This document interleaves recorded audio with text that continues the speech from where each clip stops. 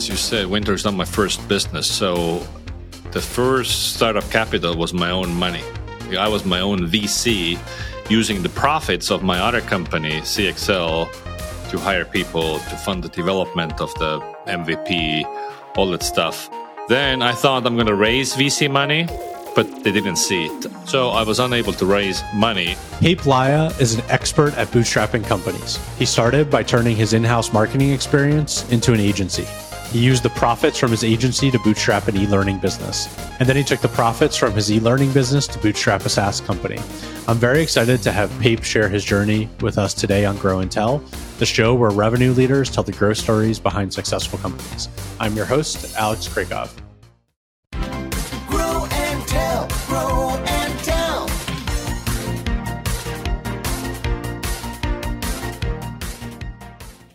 Peep has founded 3 successful companies.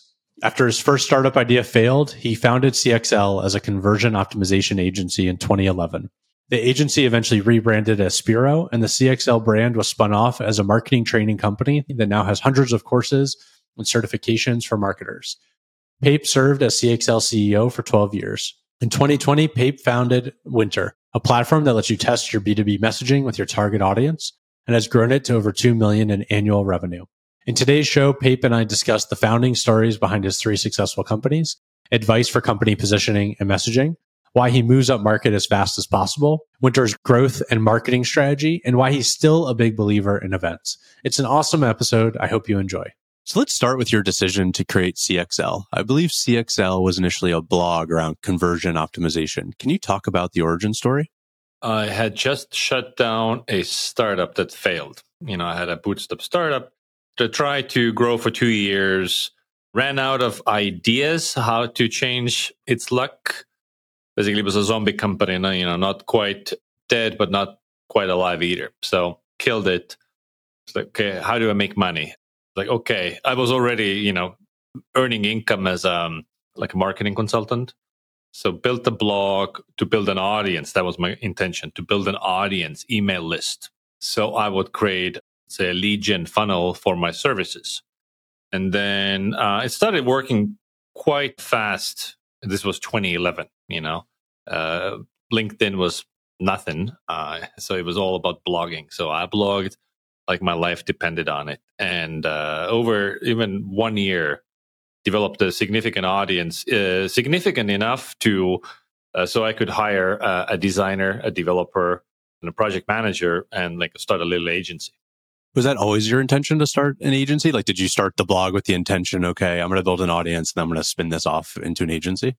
Yeah, exactly. So, as I said, I was already like a freelance marketing consultant, but I was good at my craft. I didn't want to do the deadlines and stuff. So I needed a project manager. And, you always need design and development. And so I thought, okay, I'm going to just be the face, and then these guys will do the behind the scenes work, and it will be easy. I mean, nothing is ever easy. So the easy part didn't work out. The agency did. And so what does a conversion optimization agency actually look like? I assume you're helping people craft their landing pages and get button copyright and messaging. I don't know what it's sort of the day-to-day projects usually look like. So, of course, what the agency is today it's called Speero. It's still around. It's doing great. Today, Speero is very different from what it was when I started it. When I started it, the premise was like, hey, we'll make your website convert better. So basically, we took your WordPress website, changed the design, changed the copy, changed some UX flows, made it easier, lowered friction to take action, and tried to increase motivation to take action. And it was project-based, and we were targeting SMBs because that was our audience. And we were very cheap. I think we would start charging just for optimizations like $400 a month. And redesigns were like maybe $3,000, $4,000, like peanuts, nothing.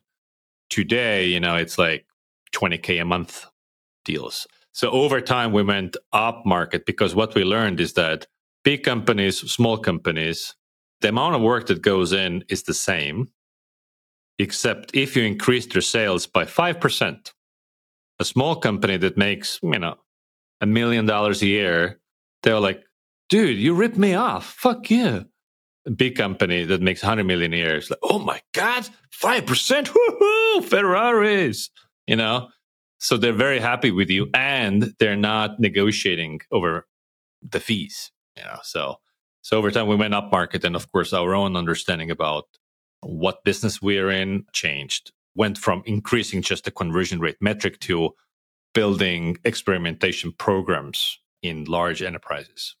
The ICP point you make there is so interesting and important. Something I'm thinking a lot about at Doc, because we have a lot of really small businesses sign up and use it, but they demand a lot of support and stuff. And when you share pricing with them, they're like, "Oh my God, this is so expensive." But then you go talk to mid-market enterprise companies, they don't even blink at the cost, right? And it's the same work, right? Maybe even more work. And in SMBs, typically the boss is the founder, who often considers cost be their own money. It's like they treat it as it's their personal money, and they feel like you're robbing them. Whereas if it's a mid-market company, it's virtual money, right? It's like line item in a spreadsheet.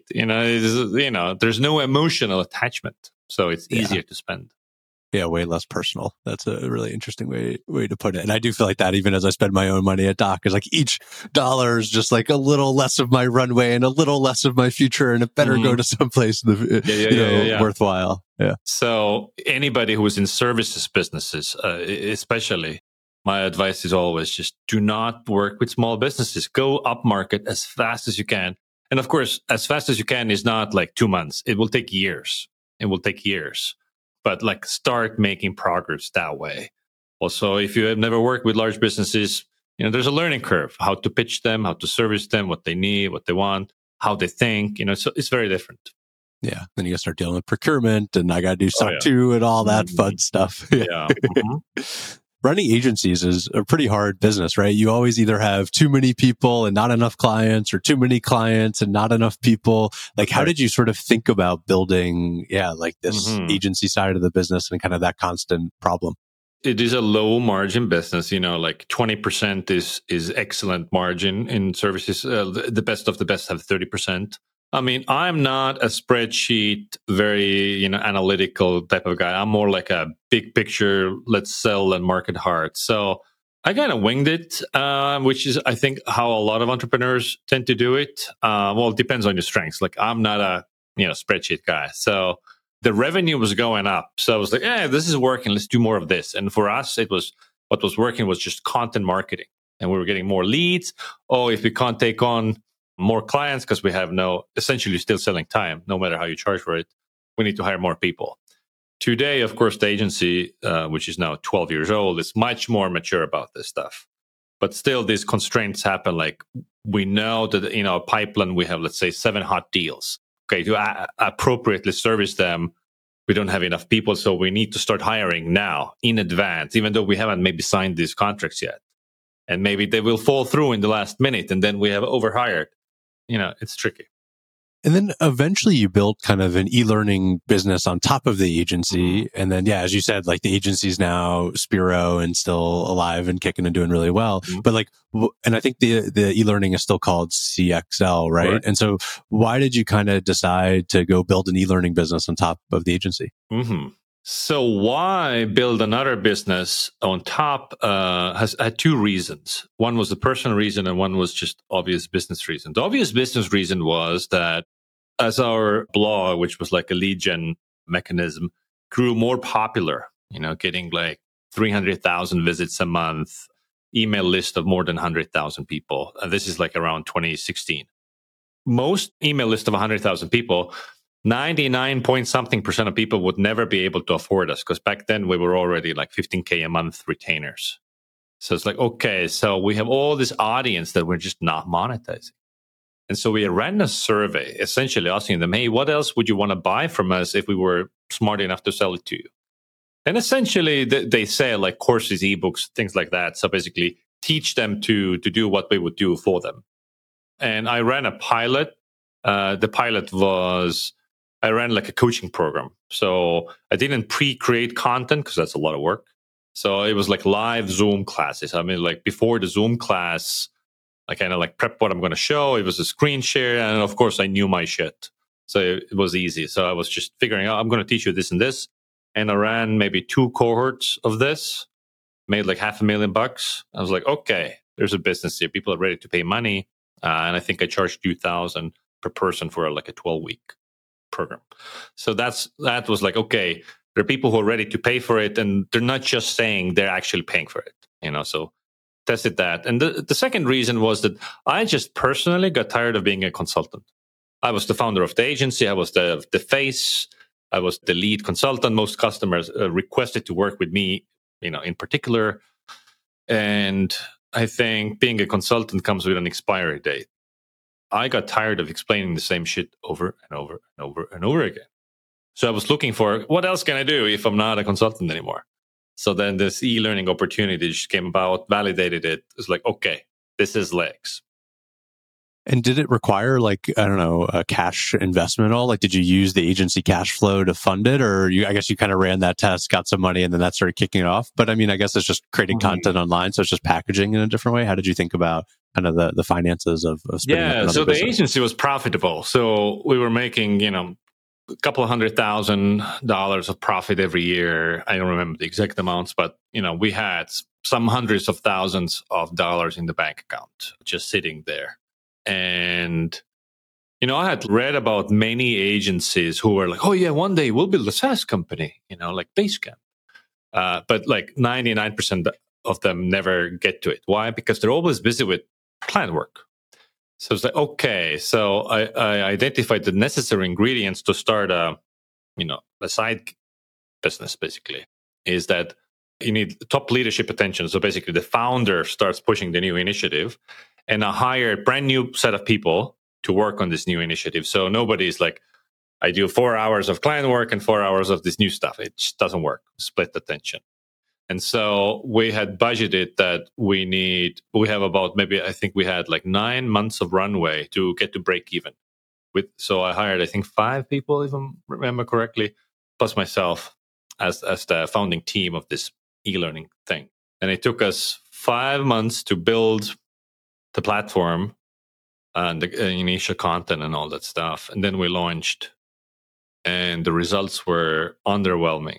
It was like very low revenue. I think it was like we made less than 10,000 a month. Our expenses were higher, so it's like every month we lost money. And then, but we were also agile with customer research and looking at like who's churning and who's not churning, and like what's the difference between these two groups. And we learned the smaller the business, the faster they churned, and the bigger the business, the better the retention. It was like, okay, so we need to go for bigger businesses. So we increased our prices, changed our messaging. We're like, for bigger businesses, not the one-man companies. Changed some other stuff. 1 month before running out of money, we got to break even. It's a great story. And so I imagine it's like a marketing team or somebody like at the big company is buying the e-learning for their team, right? Like a CMO is like, hey, my team needs to get better at this topic area or that. Is that generally kind of who you sold to and how it works? Exactly right. Marketing leaders, actually, the number one buyer was an agency, marketing agency. So they have marketing agencies are people heavy, and to cut down on costs, they usually hire young people who cost less. Young people don't know that much. So courses is a great way to, upskill them fast, basically. So it was a good match with that audience. How did you scale the content over time? Because I assume you weren't the one just making all of these videos, or maybe I assume you did the bulk of the ones at the beginning, but then how did you sort of, recruit other people to create videos, and what did that sort of creator side look like? So in the beginning, it was just me. And, I only know so much. So after a while, I was like, well, I have nothing else to teach. And we sold subscription access. And the common reason for canceling was I already went through all the content. Yeah, that's a problem. That's a problem. It should be like Netflix. You can never watch everything, right? It's like, okay, it needs to scale beyond me. And so I knew other experts in the business because, if you're a consultant, you go to conference, you meet everybody. And so one by one started recruiting my personal industry friends.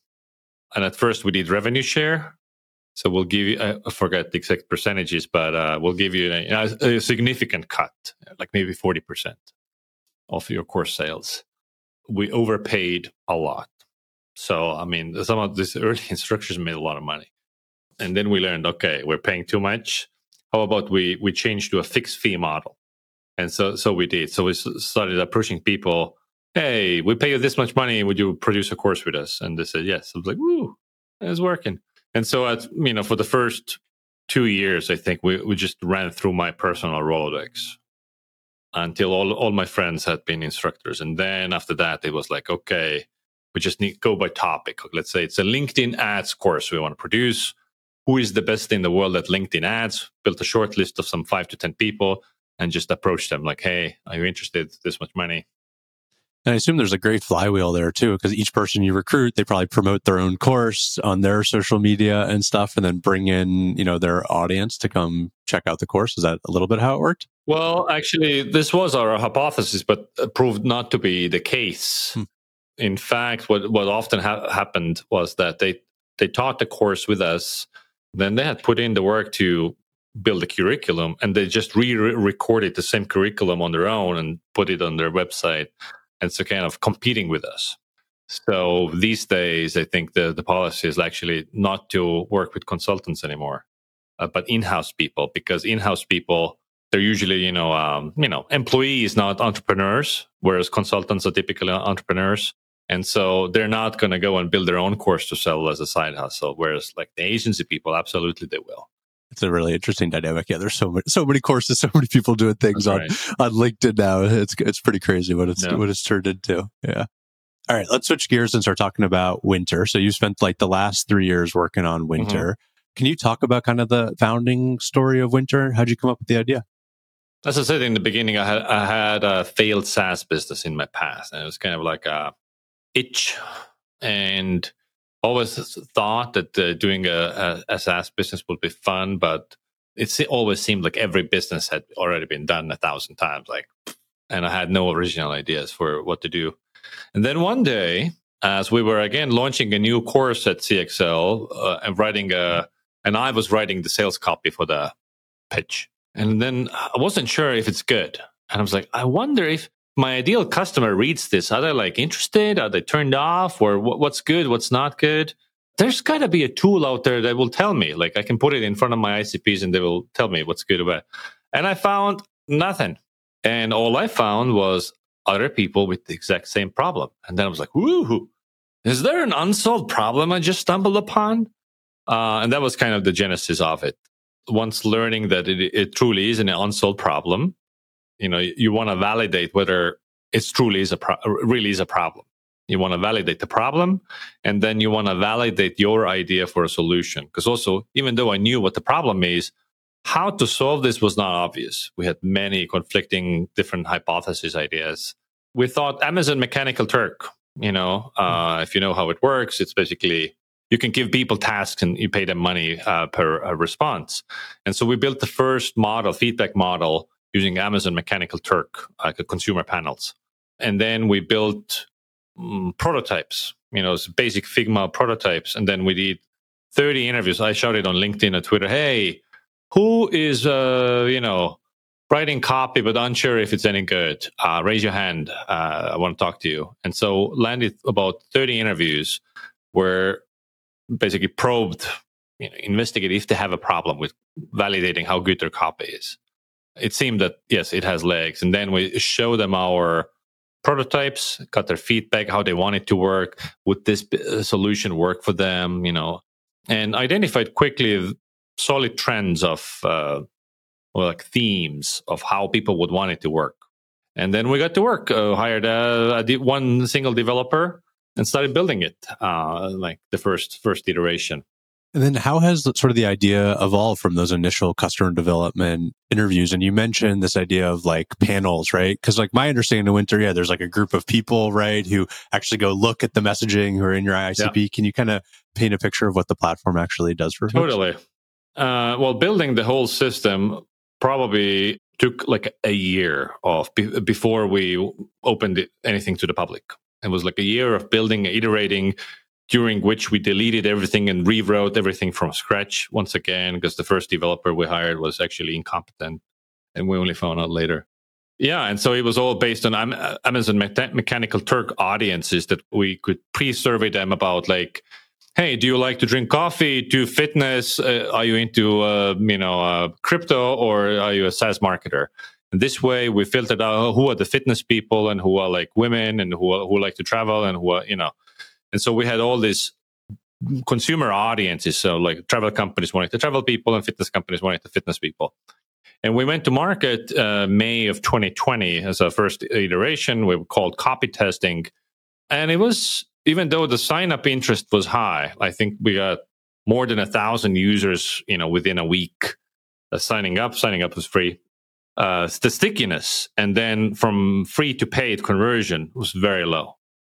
And more customer interviews. And then our hypothesis was that our buyers are copywriters and B2C or e-commerce product managers, product marketing managers, basically people responsible for the product pages on e-commerce.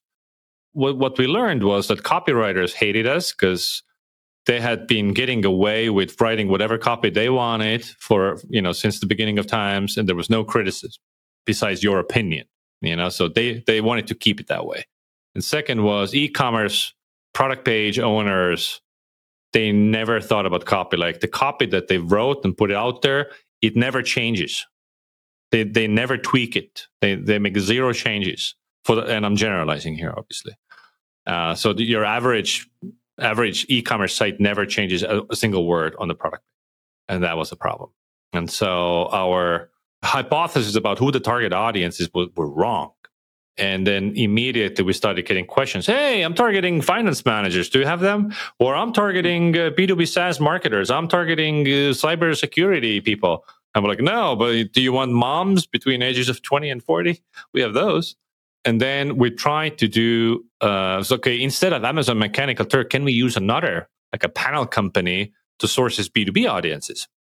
And there are like a lot of them out there. Lucid, Synth, it's like a saturated market, commoditized. But we discovered that it's full of fraud. One customer required a B2B marketing audience, and it was like a SEO for organic traffic was our customer. So B2B marketing leaders were looking at that copy and writing feedback. And the feedback they wrote was, what does organic food have to do with traffic on the street? Meaning these ideas of organic traffic, like this, they didn't even know what it is. I mean, these were no B2B marketer. That's not a real marketer. No. And then it turned out that this panel fraud is just rampant in all these panel companies. It's like 17-year-old dudes from India signing up and saying, yes, I'm a SaaS CMO, and nobody checks, nobody verifies. So it's like self-reported identities. And then it's like, okay, everybody sucks. Can we do it on our own? Can we do our own B2B audiences panels? We ran some first experiments, recruiting first people from our own newsletter, verifying who they are on LinkedIn and all that stuff, and ran very small scale tests. It's like, hey, you dude who wanted finance managers. Now we have 10 finance managers. You want them? And then we did the test, and suddenly our average customer happiness went from like 3 to 10. I was like, whoa. Holy shit, now they like it. Because always our results that they got from us were like, And so this B2B audience, the feedback was extremely high quality. And then, we did more validation, more small scale tests, and everything was no code. We used like Typeform and Webflow, and we didn't write a single line of code to test any of this. And found that we have identified a model that works. Now it's just how can we, scale it and grow it and do it on a larger scale. And so we rebranded our company from copy testing to Wynter, focused on B2B. So that was 3 years ago. Yeah. It's such an amazing story of kind of going through the idea maze and trying to figure out, okay, what's the product, what's the audience, who am I building for, all of that. And I mean, and you landed on a solution that makes a ton of sense to me as a B2B marketer, where it's like, I have spent so much time staring at website copy and wondering whether it's the right, message or not. Mm-hmm. And like my team jokes, like I change our homepage all the time, because it's like one feeling I have, one conversation I had preparing for this interview. I literally updated our homepage copy because I was thinking about exactly the same way. Mm-hmm. And it's so hard to figure out like what is right. And then the problem with B2B too is like, I don't have enough traffic to actually run A/B tests. Yep. And so it's like this more meta thing of like, how am I explaining the overall company? Mm-hmm. And is sales going up when I explain it in this way? Because I think of it as the messaging also connects back to like the product itself and what are we actually offering to people and all that. And so, yeah, I don't know, it's a hard puzzle. And I also find that, like when you're building a business, you have two things. You have like can you come up with a value proposition that people want? Like, if you can deliver this, here's money. And then it's like building the actual product. And I find that the value proposition side, finding what the market is ready to pay for, is the harder piece. Because it's rare to come up with an offer that's like, people are like, yes, take my money. And if you find one of those, then the rest of your business is like figuring out how to actually deliver on it. That's your moat and, the secret sauce and all that stuff. But it starts with the value prop. And the value prop, of course, it relies on your original insight and ideas and, experience and all that stuff. But it's also the words then. How do you communicate it? If you communicate it this way, will they want it? So the words are, extremely powerful and important. One thing I always go back and forth on is like, do I communicate the what? Like, what does this product actually do? Like for Doc, it's a customer workspace that helps you with sales order forms and organizing content, versus the why, which is like, we'll close more deals. We'll help you accelerate time to value, like the outcome based, messaging. And like, I know like the outcome based messaging is how you actually win a deal, right? You're solving a real customer pain point. But it just feels so vague sometimes, and like every other website has it. So that's a hard balance. I don't know how you think about it. Because people, when they're shopping, they're not shopping for an outcome. They're shopping for a specific what. What is it? Because they have an idea that the what solves their pain or whatever, desired gain. So yes, on the website you balance both. But like the what is it, I think is more important, because when they land to your website, ideally, it's not their first contact with you. They've seen you on LinkedIn, they've seen your ads, or, however, saw you speak at a conference. So ideally, the why, the narrative, the story, they're already familiar with it. They've been exposed to it somehow. Maybe they joined your newsletter and get a weekly newsletter. So they follow you on LinkedIn, and then they see you, every week talking about, something, a bigger narrative.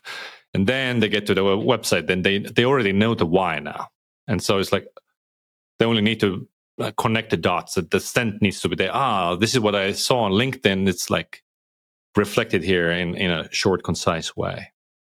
Yeah, no, it makes sense. And if you go with the why, it can be the outcome, and the why can be the same for many different companies, right? Every sales tool is probably going to help you close deals faster and impress your customers and whatever it is. Exactly.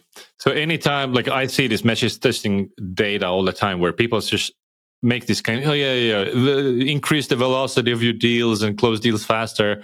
They're like, okay, but how do you do it? They want the specifics.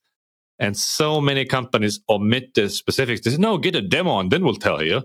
No, they're not going to get a demo. Like, time is precious. People don't want to get demos. And so you need a lot of like, this is how exactly we do it. And the screenshots and interactive demos and all that stuff. Yeah. The other tricky thing I think about too is like how your messaging evolves depending on the stage of company. Because like, at a seed stage company, you probably have one product, one core use case, and it's easier to describe the what, versus like SAP, to use an extreme example, like they have 1,000 what's. They have 1,000 things. And so they have to be super broad, or even Lattice, right. Much more reasonable example. And so you look at these, bigger grown up companies, and it's like, they're actually the worst ones to get messaging from, because it's so obscure and, people already understand the what. Yeah, exactly. I don't know. It's hard to balance. I mean, if you go to salesforce.com, I haven't been there for a long time, but I bet they are not saying what they are and who's the ICP. Like, it's probably some Dreamforce or something, there, right? Yeah. When you're promoting a conference or some shit. So, but every big tool like that started as a point solution. I mean, sure, there have been companies that have tried to start as a platform. Most of these have failed because it was just trying to be too many things to too many people at once.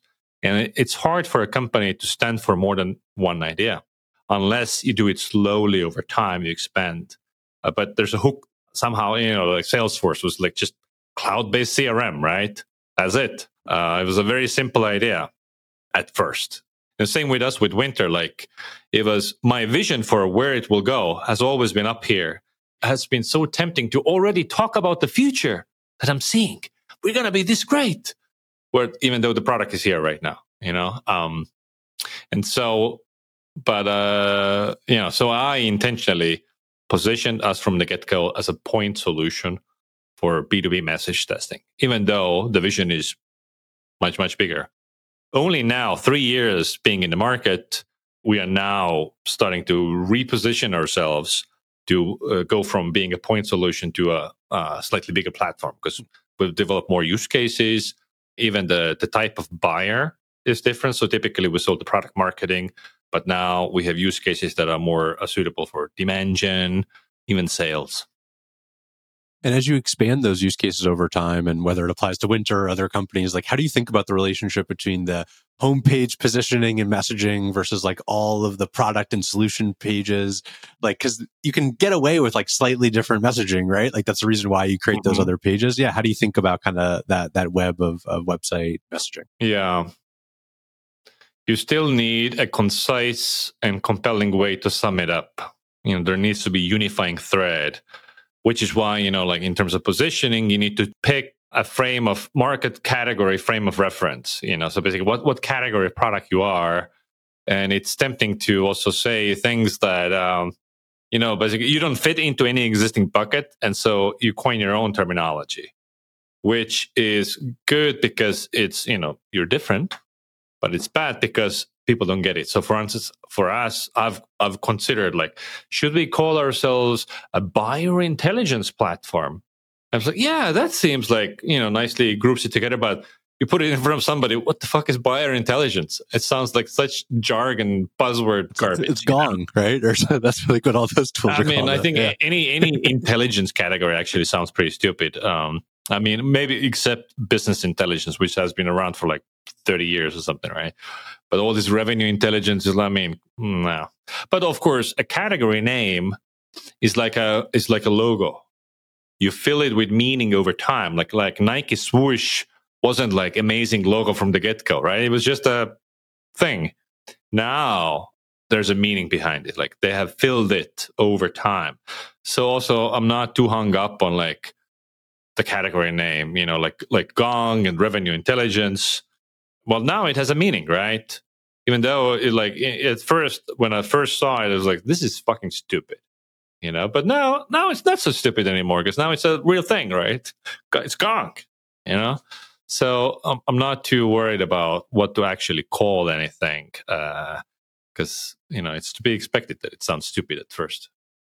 Yeah. And the category, so much of marketing, like, I don't know, advice is like, go create a category, right? Like, that Blue Ocean strategy book or whatever, or Play Bigger, right? Which are all great concepts and ideas, but I found it so much easier to go reinvent an existing category, right? Take an existing line item, take an existing workflow that somebody has and explain how you're going to do it better in a more modern way. And that's like what we did at Lattice for performance management. That's what we're doing now at Doc. And it's just a much easier path as a marketer and I think business builder. Well, context dependent. So I think some categories are just so saturated that if you're yet another marketing automation, email marketing tool, I think it's very hard to stand out, because like you go to G2, there's like 500 of them. I think in that case, you would benefit from being something different. And of course, you do need to bring actual innovation too. It cannot be that you're the same, but you just call yourself something else. That doesn't work. And Blue Ocean, is a little different, of course, because Blue Ocean is that you remove some essentials that everybody has, and then you dramatically cut costs because of that, and then you lean in on something else. And the book has a lot of examples how you can do that. Probably not going to go into it right now. And also category creation. There are conflicting opinions there, where like some people say a category is like CRM. There's a lot of tools that are all CRMs category, or it's a form of radical differentiation, meaning that you can be the only one doing what you are. You're a unique type of product. Because right now, Wynter, for instance, is B2B message testing tool, and it's the only one in the whole world. Really, we're the only ones in our category.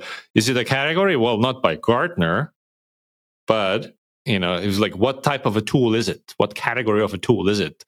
It's a category, B2B message testing. Yeah. One day you'll be on the Gartner Magic Quadrant leading it all, right? Yeah.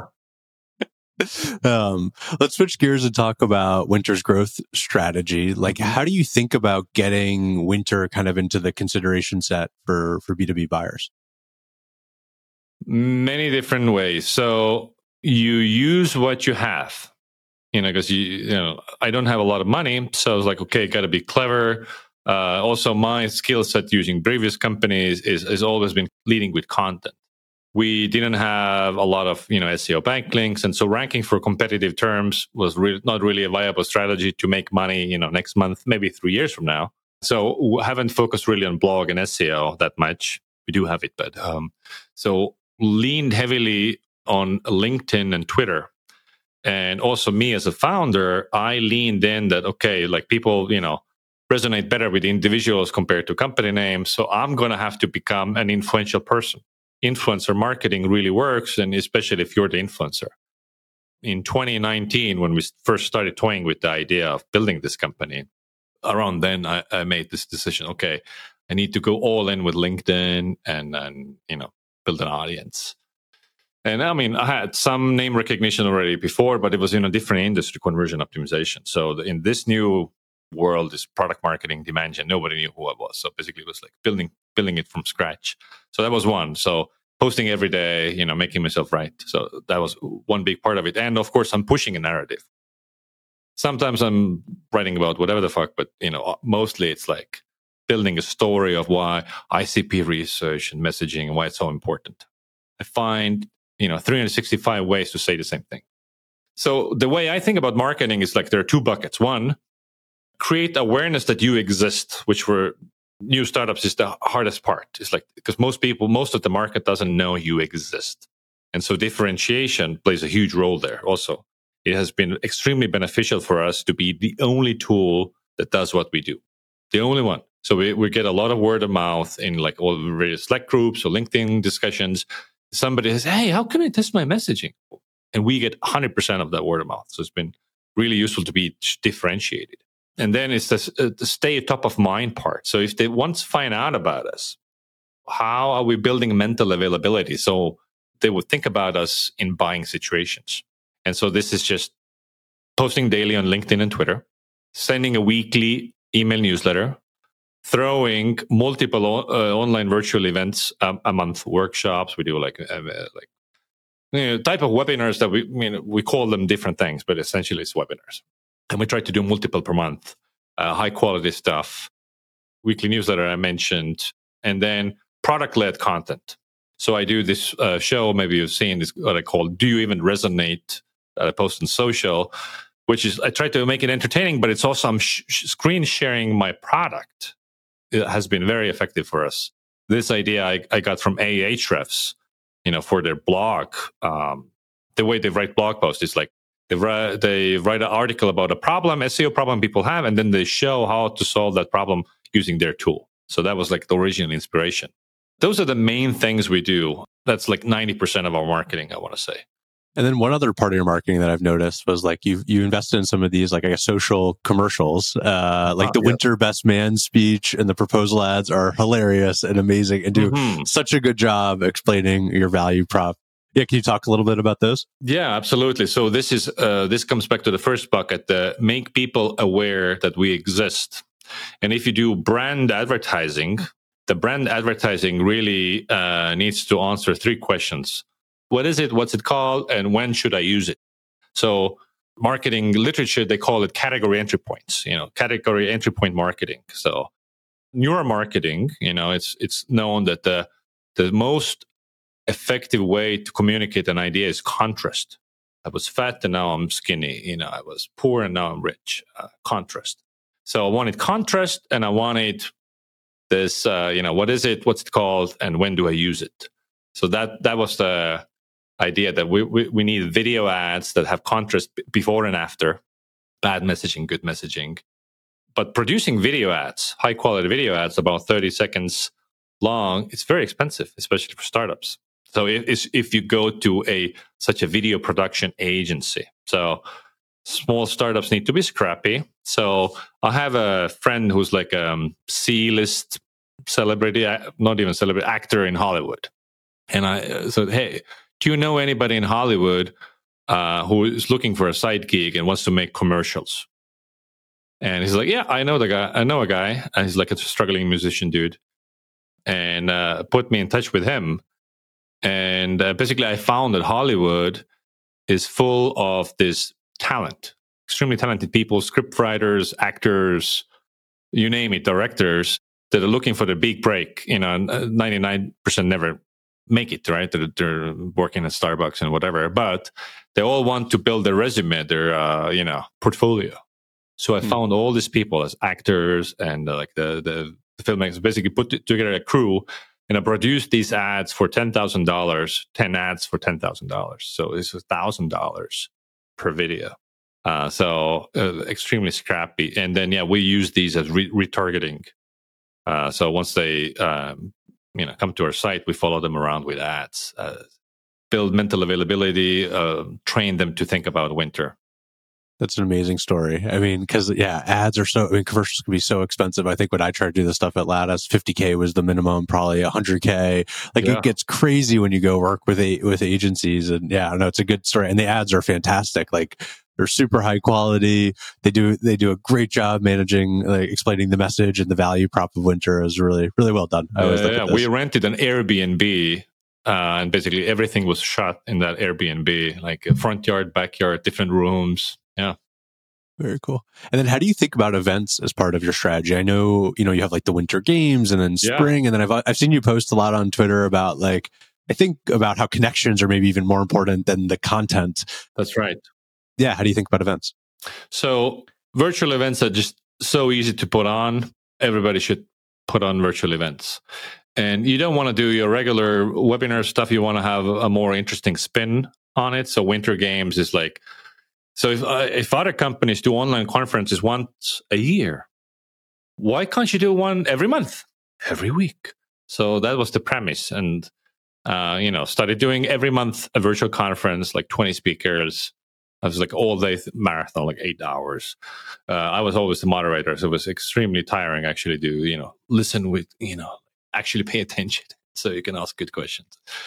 So since then, we've cut down the amount of speakers and how long each talk is to like 4 speakers.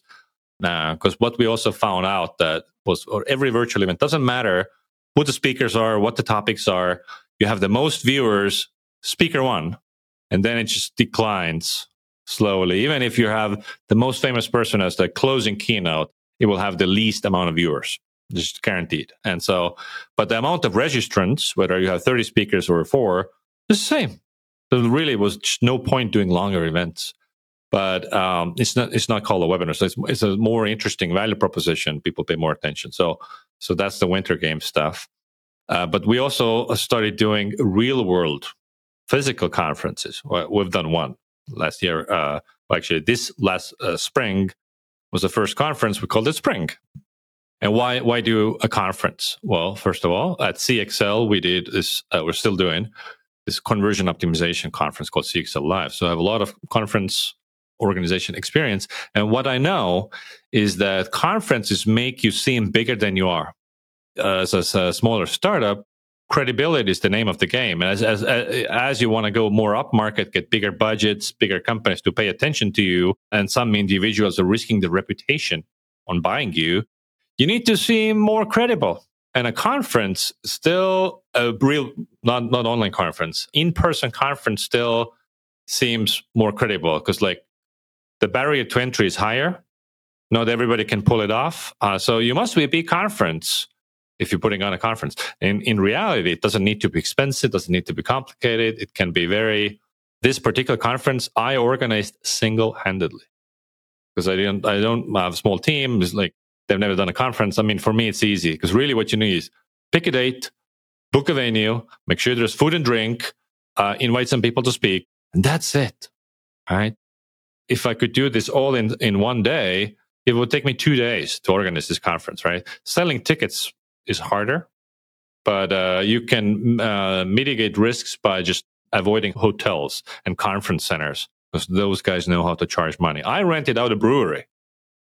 And they just said, hey, typically on this day, we do this much revenue. This is the food and beverage minimum, which was, I think, $30K or something. If you hit this, everything else is free. So I was like, sweet. And I mean, I did it in order to hit this minimum event. I had to, I made it all you can drink and eat, including beer, and like unlimited, and we still didn't hit the limit. Yeah. So No, I love the story in there of like, I don't know, appearing bigger than you are, right? That is such a good thing for all startups to take away from this conversation. It's a lesson I kept applied again and again at Lattice of you can invest into a little bit more into design or conferences and just do things that big companies do. And then, you feel like a big company, right? And and then everyone's always surprised how small you actually are. Exactly. Like, don't go and buy a booth at SaaS because that's just ridiculous expense. But you can do similar things, but just be smart about how you organize the things. Or you can throw dinners around big conferences, and paying for food is not that expensive. Something I was curious about was, does Wynter have a sales team, or is it all product-led growth and people just signing up and paying in the app? Or how's that working? I have a salesperson who's a closer, but the leads are inbound. So everything is coming in inbound. And then I used to be the closer. But then once I, often spent most of my days doing demos, it was like, okay, I can't do anything else anymore. Hired a guy, a rookie AE, and I couldn't afford the best AE in the world, and they wouldn't want to work for a small startup either. So what I did was I hired a fractional VP sales. So fractional marketing people, I'm very skeptical about. My experience is not stellar, but sales, where it's very, you close it or you don't close it. It's very measurable, right? If you do a fractional VP sales, you get somebody in who has like 15, 20 years of sales closing experience, follow-up experience. They'll close way better than your, 26-year-olds. Way better. And I still use a fractional VP sales as my closer. So that's been working out great. I'd love to end today's conversation talking about, I guess, how do you run a bootstrap business? Because you've done this a few times now, and it's a complicated formula, right? You're managing cash flow, you still need to grow, and this is something that everyone is facing, especially today in today's market. Like, how do you think about, kind of managing growth, but then also being profitable as you grow, Wynter, CXL, all these different businesses? Yeah, as you said, Wynter is not my first business, so the first startup capital was my own money. Basically, I was my own VC using the profits of my other company, CXL, to hire people to fund the development of the MVP, all that stuff. That cost was, I want to say, around 500,000 at least of my own money putting in to fund the first thing. Then I thought I'm going to raise VC money. But the VCs they're like, message testing is a new idea also. And so it wasn't obvious for them how big is the TAM. Can these be a venture scale, aka 1 billion plus business? They didn't see it. So I was unable to raise money. And in retrospect, I'm very happy I wasn't able to raise money. Instead I did a small angel round. And the angel basically reached out to people that I knew or assumed that have some money, because there are laws about asking some people to invest in a business. And the rules are that you need to have intimate knowledge that they make at least, I think it's $250K a year, but basically raised $500-something thousand from small checks. Some people put $1,000, some $5K, $10K. I think highest check was $50K. All in all, it's like, I think it's 200 different people, and they're all I used AngelList RUV as the instrument, so they're all as a single entity on my SPV and my cap table. And that money, again, paid for some salaries because I hired a team bigger than we could afford cash flow wise. So I hired in advance just to make faster progress, which is also why I would raise VC money, right, to hire people. So last year, financially, we took a loss because I hired all these people I couldn't afford, but the angel money paid for it. This year, a third year in business, we broke even in March, and we've been break even or slightly ramen profitable ever since. We're a team of, I think, 16 people today. First year in business, we did 450,000 in revenue, and last year we did 1.2 mil, so it was like almost 3x growth. And this year we're on par to do 2.4, so like 2x again. Very cool. And then how do you think about like investing into the growth? Is it just you're looking at the goals in the future and then trying to just be really careful to not go over a certain amount of spend each month. Yeah. And I guess it's just a simple spreadsheet at the end of the day. Basically, I'm checking my bank account balance every single day or every other day to make sure, your number one job as a CEO is do not run out of money, right? Do not run out of money. So easiest thing is to hire yourself out of business. You just hire too many people or too expensive people. Once we start making more money, because always the idea is that it's not about cutting costs. I mean, unless it's unavoidable, but it's mainly about how can we make more money. So that's what I spend most of my day thinking about. How can we make more money? How does the product need to change? How does marketing need to change? The whole thing, right? If you read strategy books, and I'm a big fan of strategy books, they talk about identifying the crux. And the crux is, so if you set your business strategy, it's not about, I want to make $10 million and then your strategy flows from a goal. No, your strategy flows from identifying the problem. And you need to identify the right, most important problem. And really answering the question, what would be the one problem that I could solve that would make everything else much easier? And so that basically tells you what to prioritize, where to put the most manpower. Because change in priorities also needs to come with change in resource allocation. Otherwise, it's just talk. And so how I'm investing is as soon as I can afford another person, I know exactly where we need to invest. So basically, I'm putting all the money back into hiring. Ad budgets, I'm not increasing that much. I mean, I think we're spending $10,000 a month or something like this, or maybe a little less. Yeah. And that's the nice part about organic growth too. Like a lot of your growth can come from your audience and all the different, things that you're putting out in social. But thank you so much for the wonderful conversation today. If people want to use Wynter, if people want to follow up with you, where's the best place for them to find you? Yeah. LinkedIn, check me out. Right on. Thank you so much. That's a wrap on another episode of Grow and Tell. If you enjoyed the show, subscribe to us on YouTube or your favorite podcast platform, or find every episode at growandtellshow.com. I'm your host, Alex Krakov. Thank you for listening.